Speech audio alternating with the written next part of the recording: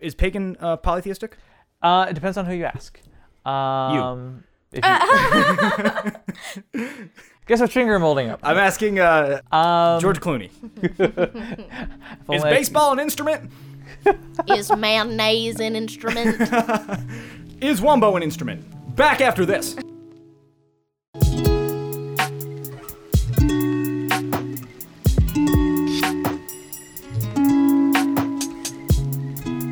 Hello, and thank you for listening to the Maximum Mediocrity Podcast. My name is David Shockley. And I'm Morgan Miller. And this is the podcast where we interview people that aren't famous but should be. And we are starting off this magical new year with a magical new guest. He's a magician, juggler, and fire performer, Doug Stafford.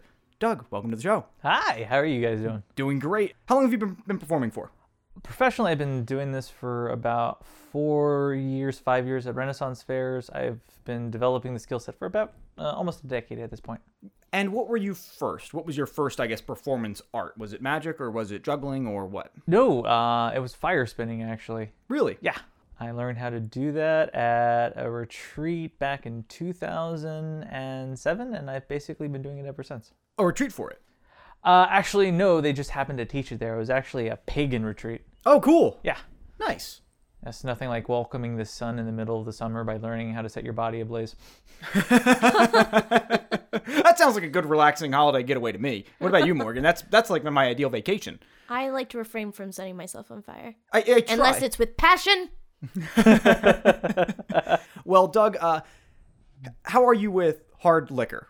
I'm Italian and Czech, so I should be fine. Okay, gotcha. So we start off the podcast the same way every single time. We're going to do a shot to wet the whistle a little bit. Cheers. Oh, that's Navy grade liquor. What'd you call it? Navy grade liquor. Navy grade liquor. That is New Amsterdam's finest. Oh, that's the kind of stuff that I would buy on leave just because it was cheap. Were you in the military? Yes. What'd you do in the military? I was an electronics technician in Japan. Really? Yeah. That sounds nothing like what I expected you to do in the military, to be honest. They do other stuff besides blow shit up. Yeah. Why? I feel like that's the main point. Well, the main point of being in the Navy is that if I'm going to destroy other people, I want to do it from 100 miles away on a ship. That's a good point. So, I'm not sure if I told you when we first met. We first met at Thy Geekdom Con. Yes. That I actually used to do magic. Yes. And I was so excited to have you on because normally when we have people on, I don't know anything about what the guest is coming on about. Like, I know what I can Google, but I don't know somebody's skill level. I don't know the inner workings of stuff because it takes years and years of practice to have this knowledge. Mm-hmm. Especially with magic where knowledge isn't given away so freely. I thought that was what YouTube was for. Magicians hate YouTube. No. Magicians hate it when their stuff is on YouTube. They love it when other people's stuff is on YouTube. Exactly. Isn't that kind of fucked up? It's like, oh, I'm so glad I get to learn this trick. But then the second their trick's on there, they bitch a fit about it. Yes, they do. No. Liberace's the sweetest. That's Liberace the cat. She has AIDS. Do you have any animals? No, I can't ethically keep an animal.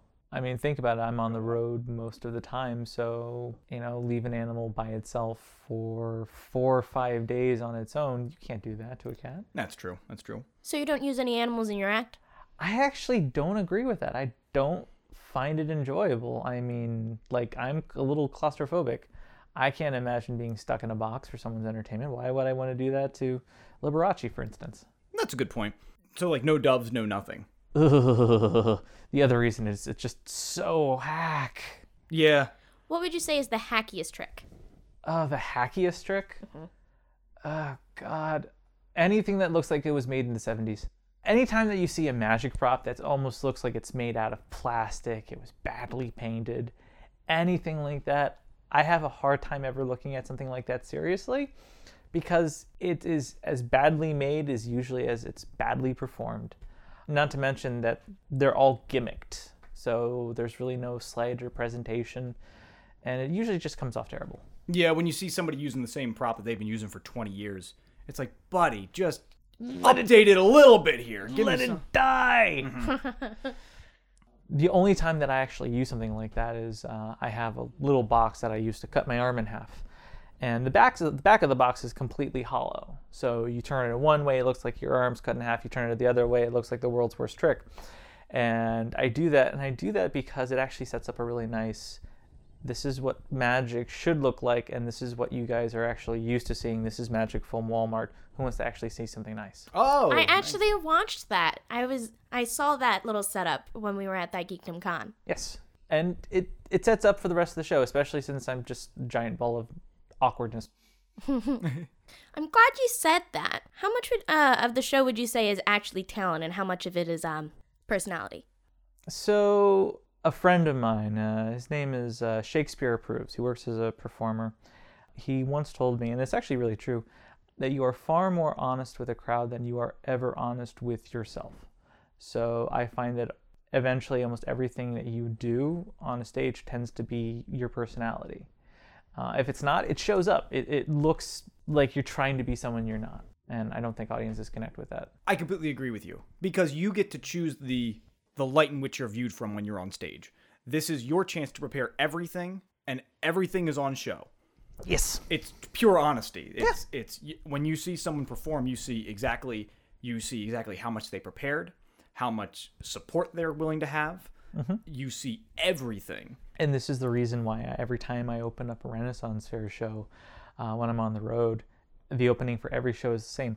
Lords and ladies, welcome to the Virginia Renaissance Fair. Now that I've butchered an English accent, hi. Because that right there, being up front and being everything that you are, no matter how much I could do it, no one will ever believe an English accent at a Ren Fair. They all know that it's someone in the background. So if I just make fun of the fourth wall a little bit, I enjoy that. Deadpool style. My girlfriend is a huge Deadpool fan, and ever since then, anytime the fourth wall is brought up, Deadpool! Okay, then I have to ask one question. Favorite version of Deadpool? Me, I don't care. Her, I have no idea. Okay, fair enough. So this is a good transition, because what I was trying to get at was, so I did magic for a while, and this is the one time, I'm so excited to have you on, because the one time that actually I can talk to somebody that I know something about rather than learning exclusively. So we're going to do a little bit of a game. I have 5 questions here. Crud, go ahead. Based off of magic. All right. A little bit of a quiz. Now, and I'm happy that I actually was able to make a fucking quiz that I knew something about, but I am a generous god, Doug. Okay. I think the questions are pretty easy. Okay. Here's the rules. Okay.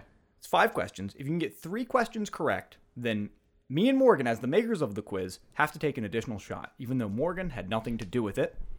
But if you cannot get at least 3 questions correct, then you have to take an additional shot. Just remember, the Lord giveth and the Lord taketh. Oh, I am so screwed. Go ahead. Okay.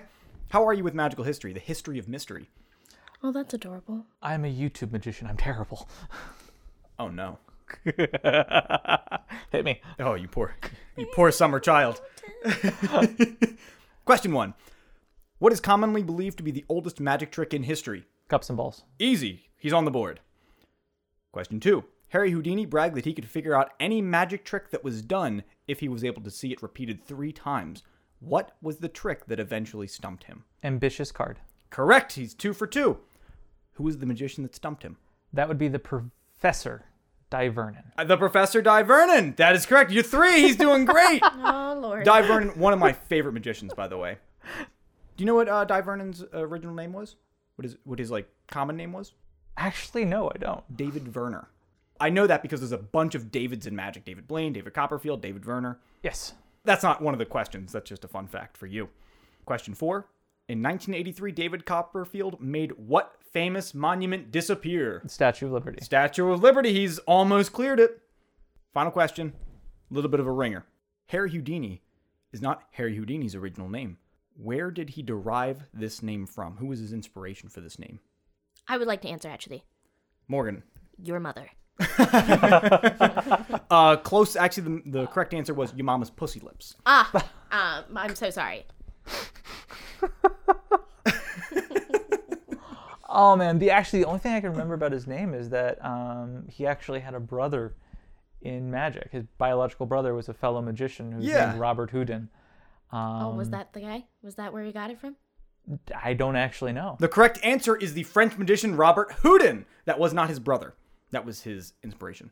Oh God, I was right, but for the wrong reasons.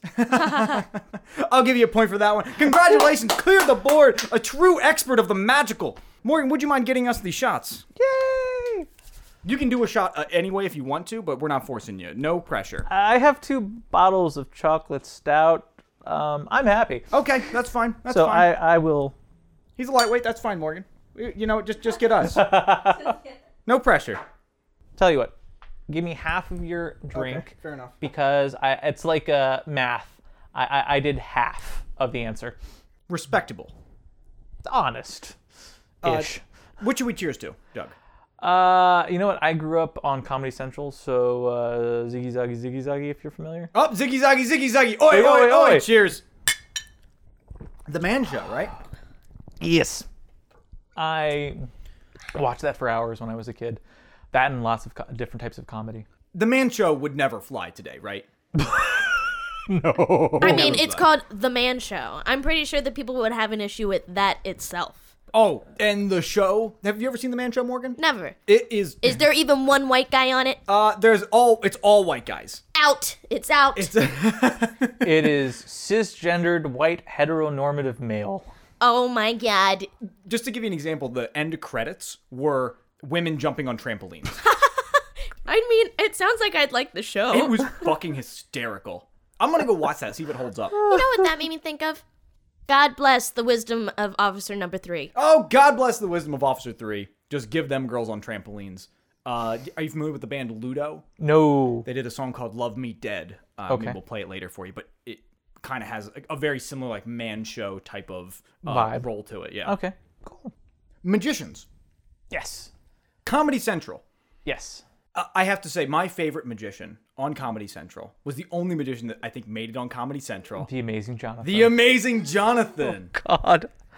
Are you a fan of his? I am, but for no other reason than he makes fun of himself so much.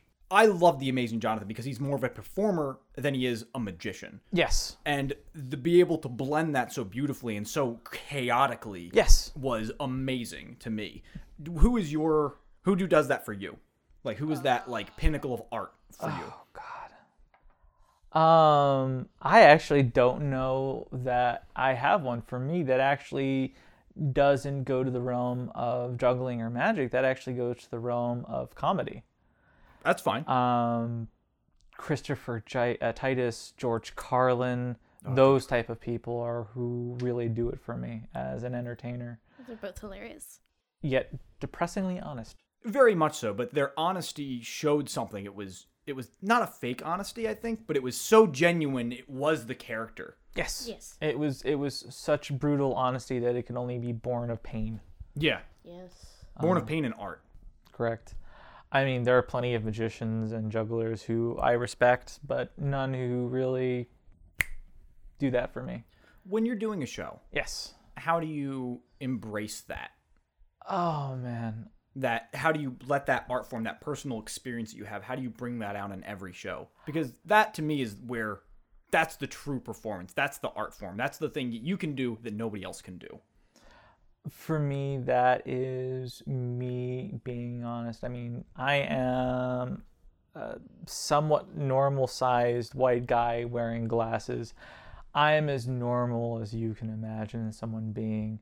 And that to me is my strength, because we live in a world where, I can't do this. That's too hard.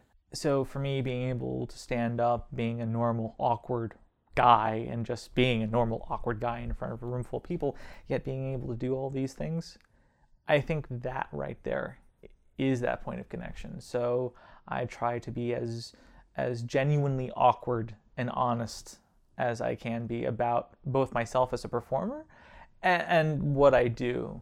For instance, there's something that I say to people whenever I do a show. I say, for every 3 people who come to a show, it's kind of like NASCAR. 1 person comes for the crashes. Oh, I see. And usually, just like right now, there's a person awkwardly smiling, and that's a point of connection because that's a point of honesty, if that makes any sense. So it's that connection. It's that we're all awkward. Yeah. I want to show you my awkwardness, and we can come together on that. And that's where the comedy comes from. Exactly. I love it. The first time I remember performing was at a tap and jazz recital when I was 12 years old. What was the first time you were on stage? First time that I remember being on stage, the one that really screams at me was I was in Philadelphia at a place called Club Ruba. The famous Club Ruba. Oh, God. I wish it was the famous Club Ruba.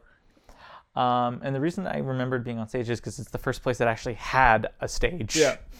Until then, it was mostly awkward tricks in front of people. And I did contact juggling, except in this room, I lit the ball on fire instead, and I did contact juggling while the ball was on fire. Cool. And I remember it because there was a sound that the audience made that was like the crashing of an ocean's wave, and I'm like, wow, I'm addicted to this feeling. And There it was, right in the arm. There's the heroin right there. oh, God, yes. I do have a very important question, though. Speaking of balls, do you shave your balls? Nope. I've made it a point to ask all of the guests.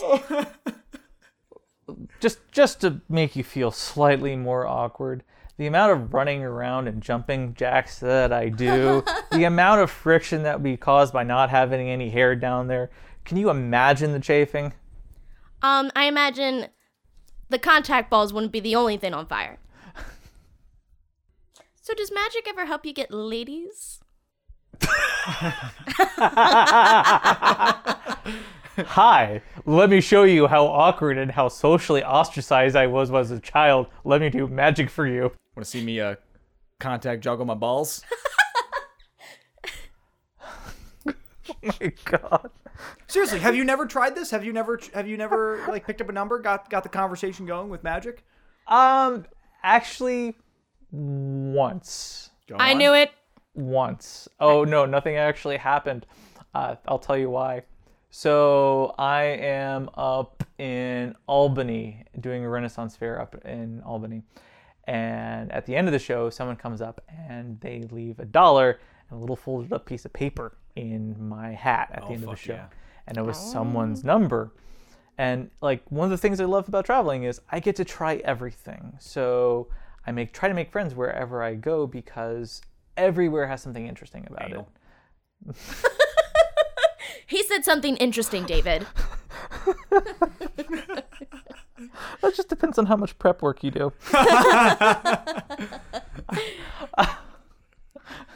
Fist bump? So sorry. But go on. So anyways, I call the number and she's like, I didn't actually think you'd actually respond. I said, well, I'm not familiar with the area and I'd definitely be down for an evening of fun. She's like, would you be okay with going out with me for, piece of pie? And apparently Albany is famous for a restaurant that has some of the best pie in this state. We're going to Albany, Morgan.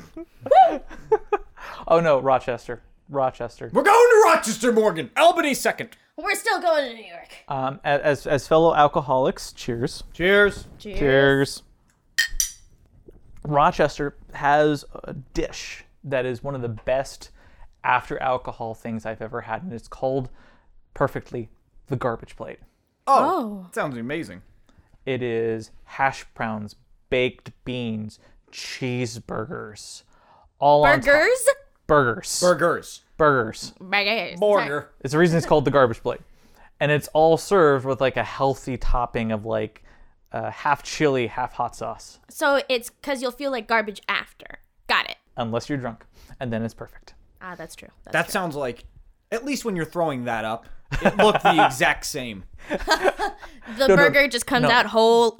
That's Excuse me, the burgers. No, that's why you eat peanut butter. Tastes the same going down as it does coming up. That's what's wrong with it. Because then you can't eat peanut butter anymore without thinking of throw up peanut butter. How do you think every woman who's ever tried to eat a banana feels? Sexy. I feel fine. Potassium. I was gonna say, bananas are fine. I feel like you don't. Are we not talking about bananas? It went right over my head. But again, Protein. I feel fine.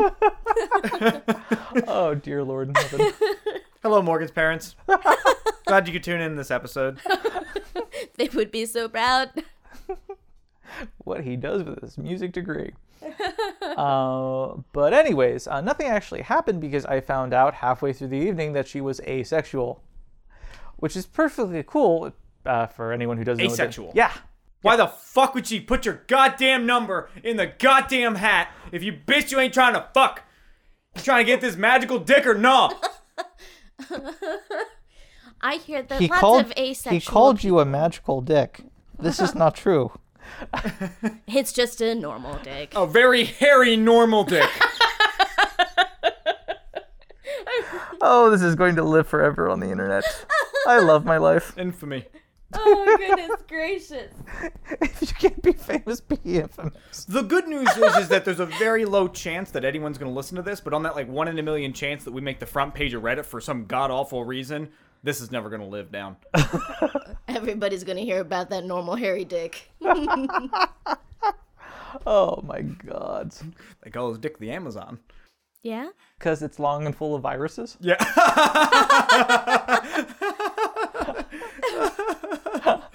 I'm not attractive, but I'm quick on the wit. Heyo. But anyways, no, it actually was a wonderful evening. We had a great time. It was really enjoyable. I mean, it was good enough, right?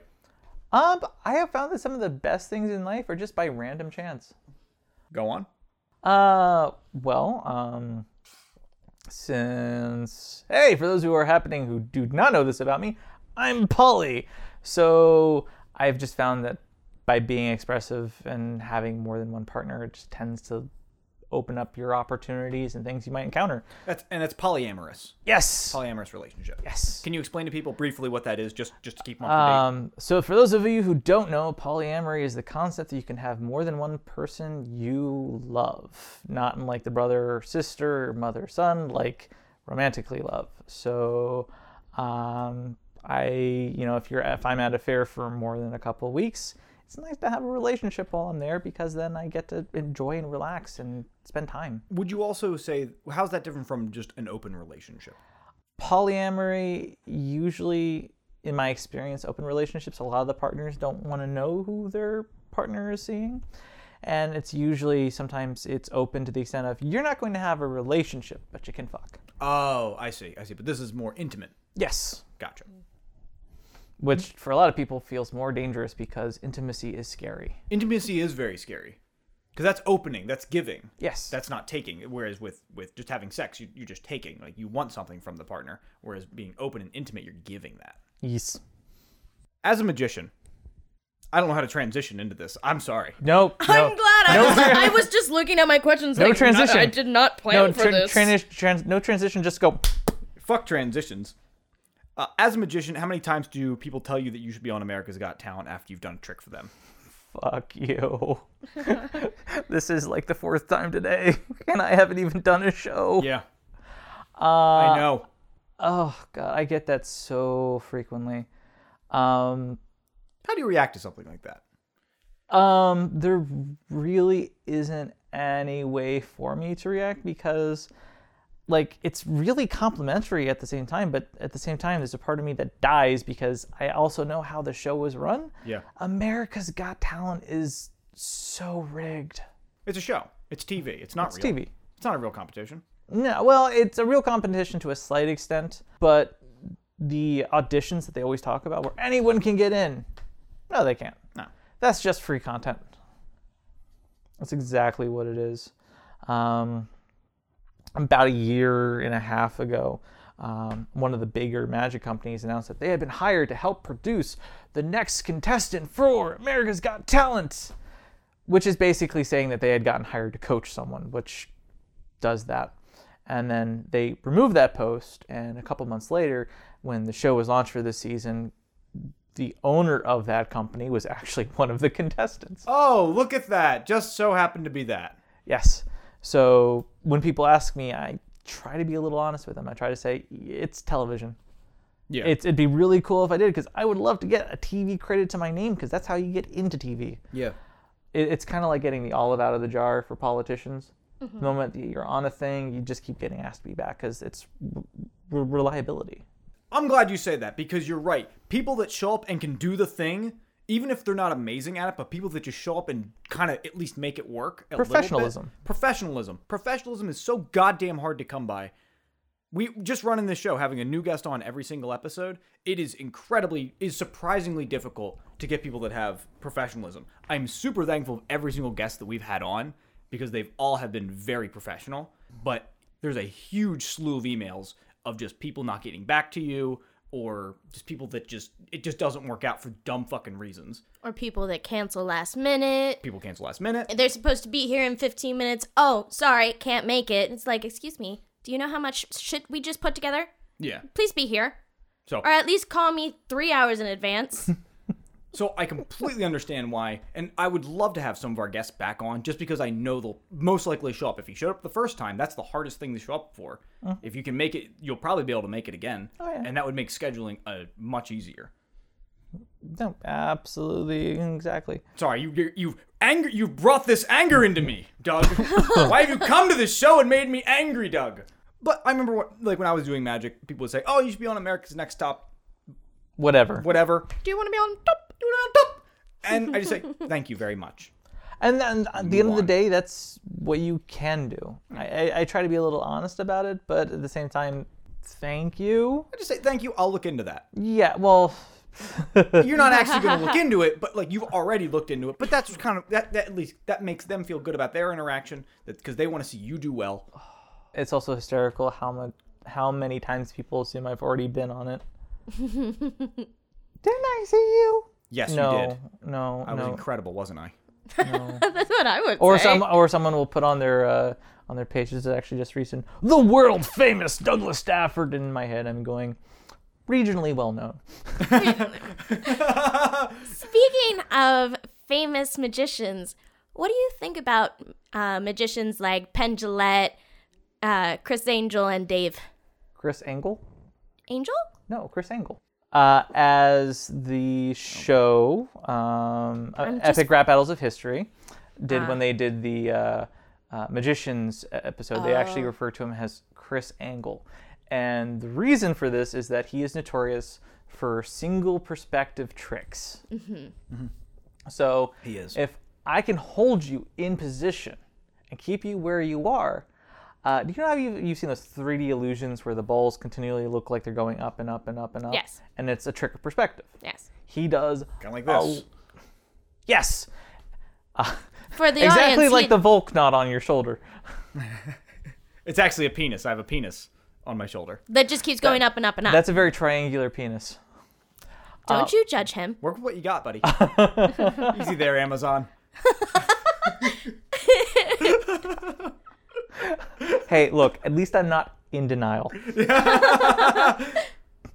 I should die for that. But anyways, he's... Oh my god. Oh, Morgan. Delayed reaction response. That was a time bomb right there. Oh, like I said, not attractive, quick on the wit. But he's notorious for that. He's absolutely notorious. Darren Brown, fantastic. One of the best mentalists in recent history. He's got a wonderful series of specials that you can see on Netflix. Penn Jillette and Teller, their series, Fool Us, absolutely beautiful. They have brought on some absolutely astounding talent. So, but Penn and Teller, fantastic. Name a more iconic duo. Me and you. Hey! Oh, so cute. Hard hands, Morgan. I'm so sorry.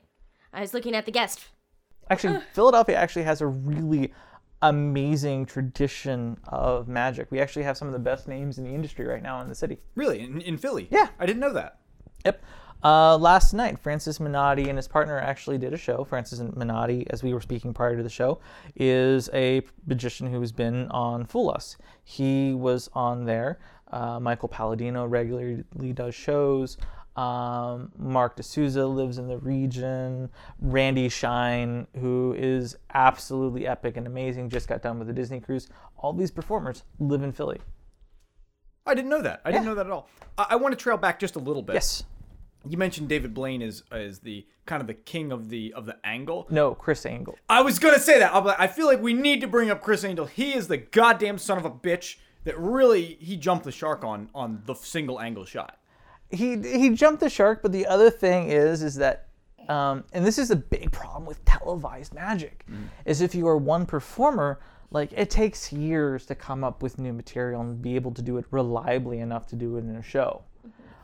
So if you have a show that's on for multiple seasons, like Mind Freak was, eventually you turn into Chris Angel, pretending to summon a demon to push a playing card through a window. Thank God we have the occult. Please, Ball, please push this card through the door. I could have done it myself. That's just laziness. Thank you, Lucifer. Thank you, oh holy Lord. To highlight that, I used to run with God. I used to run with a sideshow troupe, and often enough people will request their favorite trick. You probably had this happen to you. Someone will say, "Hey, I saw this. Can you do this?" Oh yeah. So a sideshow troupe that I used to work with, their roommate said, "Hey, I've seen this person push a card through the window. Can you do this?" Sorry, I left my satanic Bible at home, or else I would, kid. No, I did it. And it was awesome. Oh, you did it. I did it. So Well done. I had her sign the card. I went ahead. I palmed it, which means to take a card and hide it away. And behind palmed her, it? yeah, palmed it. And as I was talking to her, I handed it to a friend of mine who went to get a glass of water. And what he did is I put the deck to the window pane. He ran out the back of the house, all the way to the front, to the window pane. And as I'm smearing the cards here, he puts the card on the window. Yeah. She freaks out. 3 seconds later, his head pops out and he screams, "I can do magic too!"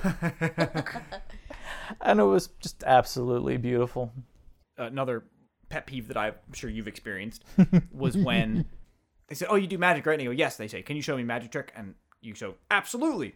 And you fan the cards and you say, "Pick a card." And they go, "Oh, I know this one." Every card trick starts like that. There's thousands of card tricks that start like that, but the second it's happened so many times. "Oh, I know this one. I know how this is gonna go." "Oh, do you, motherfucker?" Well, I He mean, who is about to be entertained. You know what? Then I have fun with them at that point. If they start doing that, I go, okay, I get to have fun with you. Yeah, that's what it is. It's like, oh, it's Christmas morning. Oh yeah, no, because there are so many effects that you can do with a stack of cards that aren't pick a card. I'm glad we brought that up, because how do you handle hecklers? Like, during the show. I'm sure there are people that are like, "That's not real." So it depends. It really depends. Because I both do juggling and magic, there's this weird middle ground where people don't know if it's juggling or magic. So when they heckle you when you're juggling, you just peg them with the ball and continue juggling. No, actually, usually what I'll do is I do a thing called cigar boxes. It's basically manipulating a set of boxes, and because inertia, the boxes generally stay in place. So I will usually have about 1 out of every 3 shows a kid say, "I know how that's done, it's magnets." So I look at the kid, I literally just stop the show and I say, "Okay, do you know what a magnet feels like?" "Yes." "Pick up the box. Put down the box. Pick up the box. Put down the box. Does that feel like a magnet?" "No." "How do I do that?" "Huh? I have no social life." And then the show just continues. And at that point, I've dealt with at least 1/3 of the rest of the hecklers. Mm-hmm. And the other thing is you don't do tricks that people see all the time. The moment someone does a trick that they've seen before, it's the reason why there's certain tricks that are just so overdone. Yeah, you can't do certain things anymore. Yeah, it's the reason why every time you pick up a deck of cards, go, "Hey, choose a card," they're like, "Oh, I know what this is," because everyone's seen pick a card. My favorite for hecklers, my favorite, it can only be used in a very rare instances, but when I'm doing a magic trick and they go, "That's fake," my favorite response is, "No shit." And you just keep on going. I don't like to. There's a fine line I'm sure you would, that I find where against engaging them, because that's what they want. They want to be engaged, a heckler. They want to feel important for a minute. Yeah. And so you can engage them, and maybe that dispels it for that minute, but then that may encourage them to do it more. Versus you want to just fucking put them down a little bit. Here's the thing. If you're doing a really good show, Usually, the audience will tell the people off, and you don't have to. God, I wish. I've never done a good show. And that's happened to me. I've literally had a couple start screaming at each other in the back of the show, and they were about to break up, and I had like half the audience turn to them and tell them to shut up so they could enjoy this. But the other thing is that if I'm doing an adult show, fair game. I'll heckle anyone. I will counter heckle you. I will get you to shut up. To quote Christopher Titus, I will get them to take a long, tall drink out of the shut the fuck up. What's your favorite line? What, from Christopher Titus? Sure. Porque no las dos. From Christopher Douglas. And what's your favorite heckling line? Like, what's your favorite I got a moment that you felt so goddamn good at the end of it, even if it wasn't even the greatest circumstance to do it in? Because I know it's happened. Oh, no. Mine is, because it's half a joke, half a put down. I'll look at the person and go, excuse me, yeah? I'm thinking of a number between 1 and 5. Can you figure it out? And you hold up your hand. Yeah, I just hold up my hand. Audio podcast. We gotta. Yes, I hold up my hand and I go, can you think of a number between 1 and 5? And the entire audience gets exactly which finger I'm thinking of right now. And the person will usually shut up at that point. If you put down a heckler, you put them down for their choices, not for who they are.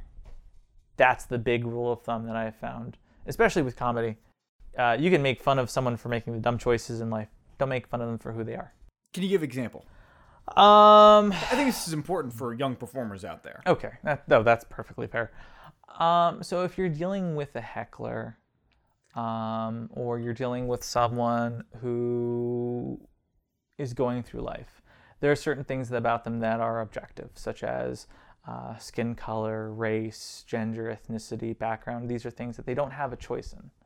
They don't have a choice in doing. Gotcha. That's like an unfair. It's unfair. You're making fun of them for being different.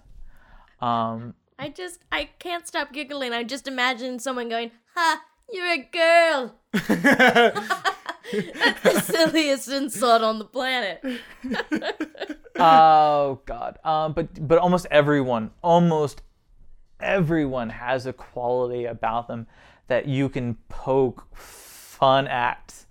Listen, you got cheeseburger neck. It doesn't have to make sense. It just has to get people's attention. Your hair looks like the goddamn Eiffel Tower over here. Your little yee haircut. Yee ass haircut. Making fun of somebody's haircut's always easy. It's hard for me. So easy. No, it's very easy. Well, no, it's easy for you because you grow all of this out on your face to compensate for this. Yeah. Haha, it's funny because he's bald. Audio podcast. I have a beautiful head of hair. Okay, agree to disagree. Go to MaximumMediocrity.com. Go to the Maximum Mediocre Instagram, and you can see exactly what my hair looks like. Engagement. If you're this close, you should call 1-800-ROGAINE. Oh, no! I don't know what you guys are talking about. Bald is in. I'll just take some hair from your balls. But then you'd look Jewish. Are you hating on Jews now? No, it's just every man in the world has the same kind of hair down there. They do. It's all just that little cute. I mean, do other people have, like, long, glorious hair down there that's just straight would make perfect for a wig? I'm gonna braid my ass hair. Here's a question for you. If they did, would you want to fuck them? No, but I'd have a lot of questions. I'd be like, what kind of conditioner do you use down there? So, Yes. Doug. Yes. The volumizing? You have So, you've just finished a show. Yes. Round of applause. Everybody loved it. You're breaking down. Everybody's left. Yeah. A young adult, 17, 18 years old, deck of cards in hand, comes up to you and they say, I want to make magic my life. Okay. As somebody who is an entrepreneur, who is trying to make magic their life and their livelihood and performing their life and livelihood, what is the advice that you give them? Actually, here's the thing. I actually work as an entertainment director for a Ren Fair. So I actually work as the entertainment director for the Philadelphia Ren Fair. Oh. May 4th through the 12th. May 4th through the 12th. I was going to say, this is not like being or what was that? Blatant. The guy from Batman. We're not doing that I'm shit. Batman. I'm Batman. Seen Rachel. I haven't fucking seen her anywhere. May 4th through the 12th. Bane. Thank you. I was way off. But I actually asked them, okay, show me a moment. Show me a moment. Almost every magician who I've ever met, if you say, hey, can you show me something? There's always something I can do that doesn't require any prep work. And the biggest thing that I run into is a lot of people who like, oh, and then they turn around and they go to set the deck up in the specific way to make the trick happen. Yeah. Wouldn't you show up already prepared? I don't know. Maybe I don't know. No, but it's the thing where they're doing tricks to show off. They're not doing it to entertain. So they're not in the perspective yet of, I'm going to entertain you. They're in the perspective of, oh, I have to show you a trick. Let me set up the trick. And when I see that, that's the first thing that almost always happens when I have a younger person. I go, don't make it about showing off. Just be entertaining. That's the biggest thing you can be. Be an entertainer. Be an entertainer. When people tell me, are you an artist? I go, no, I'm not an artist. I'm an entertainer. You work at something. You become a performer. You practice something. And then you find the pieces of the thing that you practice that people find entertaining, and you learn how to make what you do entertaining. Then you're an entertainer. And if you can slip a little bit of thought into it, a little bit of wisdom into it, then you're an artist. And that's sort of how it goes. But if you're trying to be an entertainer and you're still working on the performative part, that's a difficult part. So you're saying really get those ducks in a row first. Get those ducks in a row first. It's not really, because when you're a performer, it's not really about you. It's about, can you keep that audience? Yes. It's about being entertaining. Yes. If you want to be there are avenues to be a performance artist. Yeah. But I completely agree with you. Magic and most entertainment is, performance entertaining is entertainment first, art comes second. Yeah. Become entertaining, get their attention, and then you can worry about shoehorning your message into it. Think of Robin Williams. Every Every day I think of Robin Williams. I was gonna say, even when you said his name, I Rest got in peace. sad. Yeah. I got goosebumps. I was like, God damn it, that guy's dead. Fucking cheers, Robin Williams. But every single one of his shows, he would always end on a message. He would always end on talking about something that actually had meaning. His entire show built to that one moment. Mm-hmm. And that's something that I think is absolutely beautiful. And if you can pull that off, art. If you can't pull that off, there's your goal. But don't come out of the starting gate going, I am an artist. Because you're not an artist. You're someone who's doing something for free. Yeah, you're an 18-year-old. You have so much to learn. Oh yeah, well the other thing is, and this is actually a complete side note, is that there's an entire cottage industry around taking advantage of people who want to be entertainers, who want to be artists first, Yes. and using them to make a quick buck. Yeah. It's a huge industry. Oh yeah. There's at least 2 or 3 agencies in the area that's basically what they cater to. You pay them a fortune to get headshots, and it's basically so you can get, be an extra.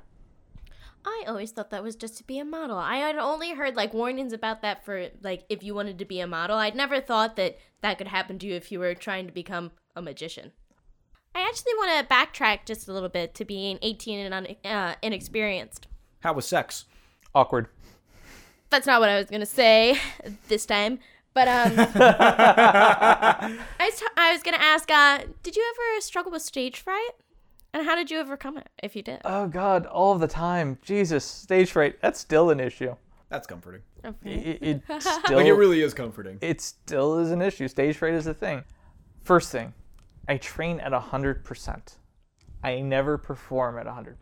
Perfect practice makes perfect performance. Practice makes perfect, and making sure you don't work as hard as you do when you practice also makes you perfect. This is perfect. The guest is starting to slur a little bit. That's how you know we've done our job. And get him more. Damn you!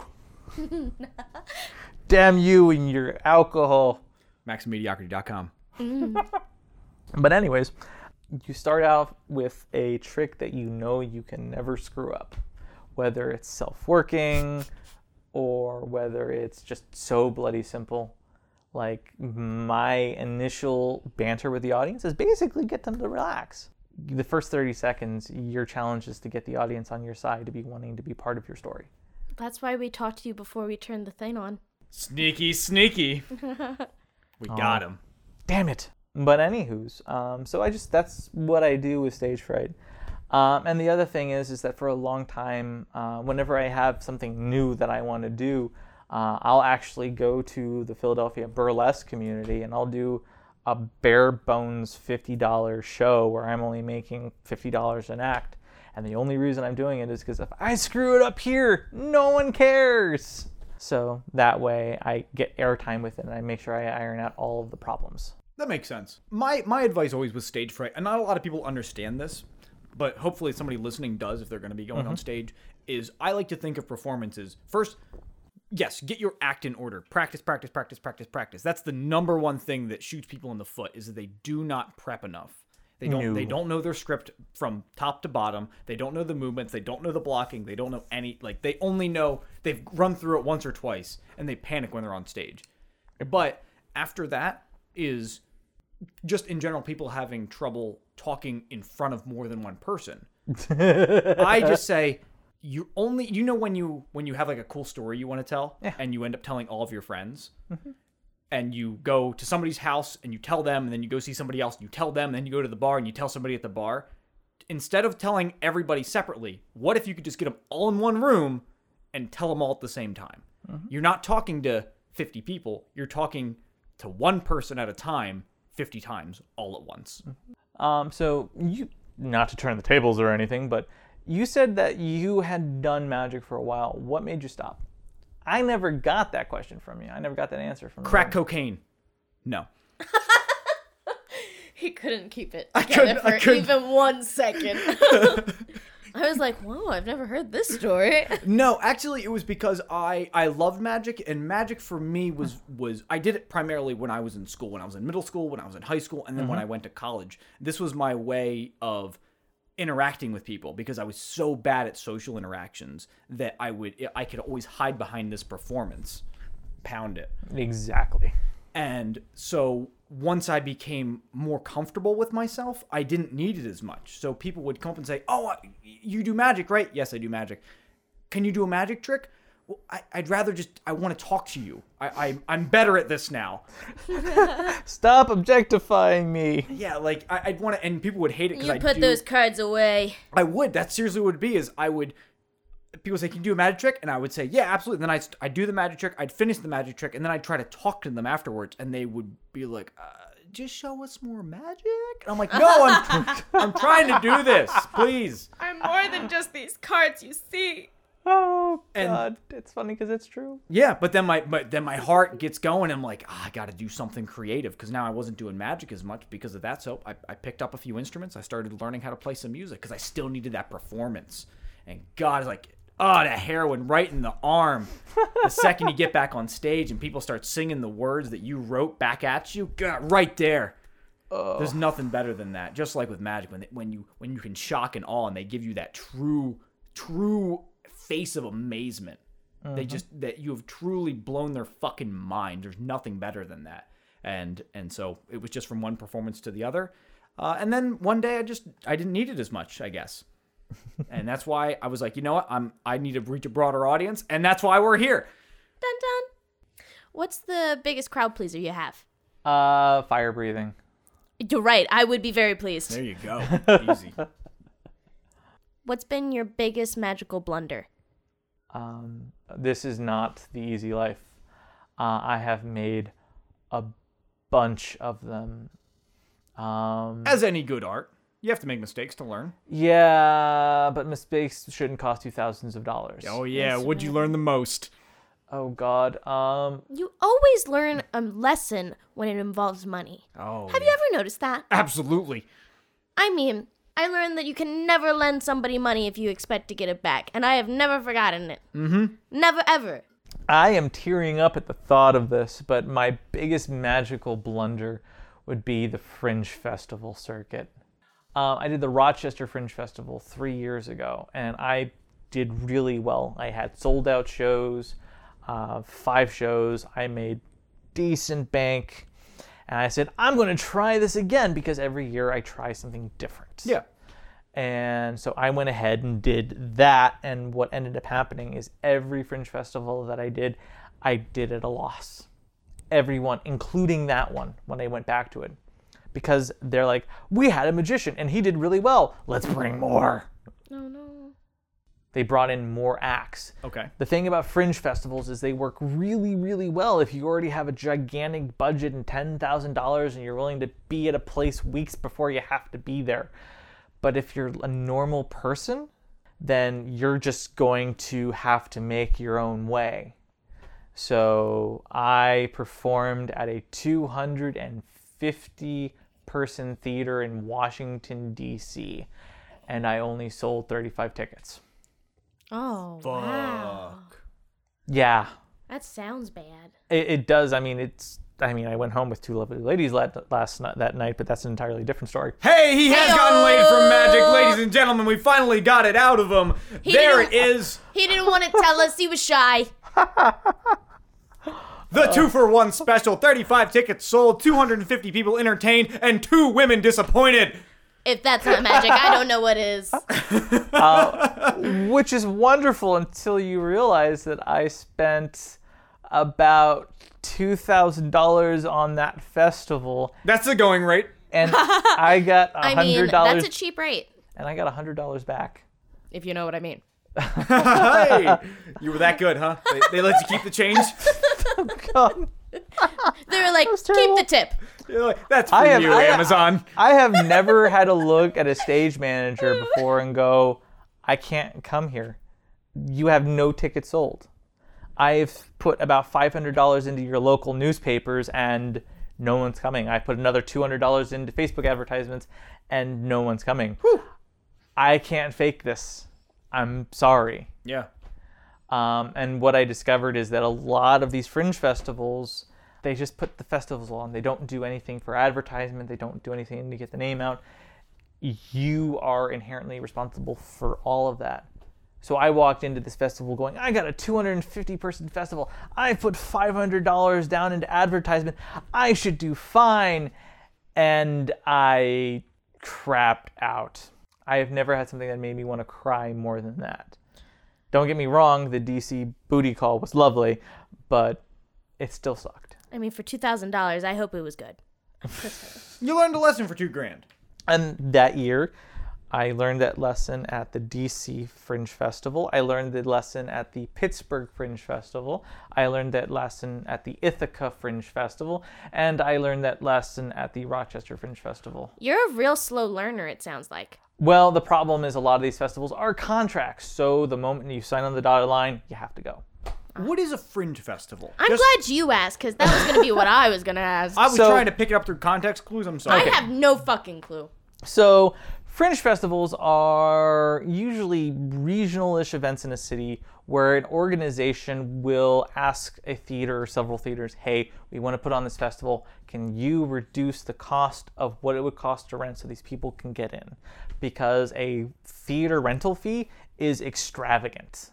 And what happens is usually a sponsor, someone else will offset the cost that the theater's losing. The theater will do like a split, like a 70-30 split, 50-50 split. The performer or performers or the company gets 50% of the take. The theater gets 50% of the take. And then on top of that, the organization that sponsors it gets a smaller take. And most of the bigger cities have them. How is this different from other types of festivals? This festival usually specifically caters and focuses on voices that would not normally be heard or voices that could not afford the theater fee. Oh, gotcha. So because of because you don't have your name out there, that's why like they're doing you a favor by giving you that space, that performance space, but you're getting fucked. By the time I realized I was too late. So at that point I said, done with fringe festivals. In order to make these viable, I need to be able to spend this amount of money and be here this amount of days prior to a festival. This is not worth it. I think that's a good note to end on as far as being an entertainer. You have to get your money down. You can be crazy, you can be your entertainer, you can be an artist, whatever, but have your books right. Make sure things are financially viable. Even if you're taking something at a loss, understand the value of that loss. Exactly. I'm glad that you brought that up because I wanted to touch on that. We don't really have time to get into that now, but I think it's very important. I think that's the core of it. Oh, yeah. The way we end out every single podcast is we play a little bit of a game. Okay. It's a little improv game. Okay. Very simple. It's a game of telephone. Okay. Where I'm going to say a word, and then you, Doug, are going to think of the first word that comes to your mind, and then based off of your word, Morgan is going to think of the first word that comes into her head, and then so on and so forth back to me. The game ends when either if you cannot think of a word quick enough, it's a pretty quick game, Okay. or you repeat a word. Or if the word has nothing to do with the last person's word. Crap baskets. And we are the judge for that, so. We are Okay. 2-1. So do you understand the game? I understand the game-ish. Well, we're going to have to go with that. I will start. Snowman. Icicle. Ice cubes. Ice. Music. Snowman. Ice. I did it. As soon as I said it, I was like, no. I'm not the one who lost. All right, Morgan, why don't you start us off? Oh, okay. I'm going to go with reindeer. Deer. Rudolph. The red-nosed reindeer. Lights. Christmas. Santa Claus. Hanukkah. Adam Sandler. Kwanzaa. Jewish. African American. Holocaust. Oh, no. Say the word. Oh, no. David, you lost! I lost. I'll take that loss. That was fucking funny. Did you say Holocaust twice? Yes. No, just once. Just once, but it does relate. Oh, it was good. Oh, is it my turn to start this? All right, Doug, you start us off. Shitty entertainment. Doug. Magician. Crap. Ah! Poop. Pee. Dookie. Urine. Green Day. Terrible music. Stephen King. That would hurt, just gonna say. Author. Librarian. Sexy. Lunch ladies. Fetish. Porn. Feet. More awkward. David. Turtles. Teenage Mutant. Pizza. Pepperoni. Sausage. Rats. Mice. Splinter. Men. Can't think of anything there. Got me. I'm out. That was a good one. Good run, guys. That was a really long one. Yes, that was actually functional. Very well done. Well, Doug, thank you very, very much for coming on to the Max Mediocrity podcast. Is there anything that you want to promote? Anything you want to tell people what's going on in your life? Ladies and gentlemen, if you would like to continue with this, on May 4th through the 12th, it is time for the Philadelphia Ren Fair. Other than that, I will be at various other places, shenanigans, and locations during the course, but those are the next big public event. Have a bad idea. And your website is bad-ideas-entertainment.com. I'm on Instagram, Facebook, and now even Twitch. And on that note, thank you very much for listening. Have a wonderful evening. Wear a condom. Do whatever you want. Don't fuck your kids.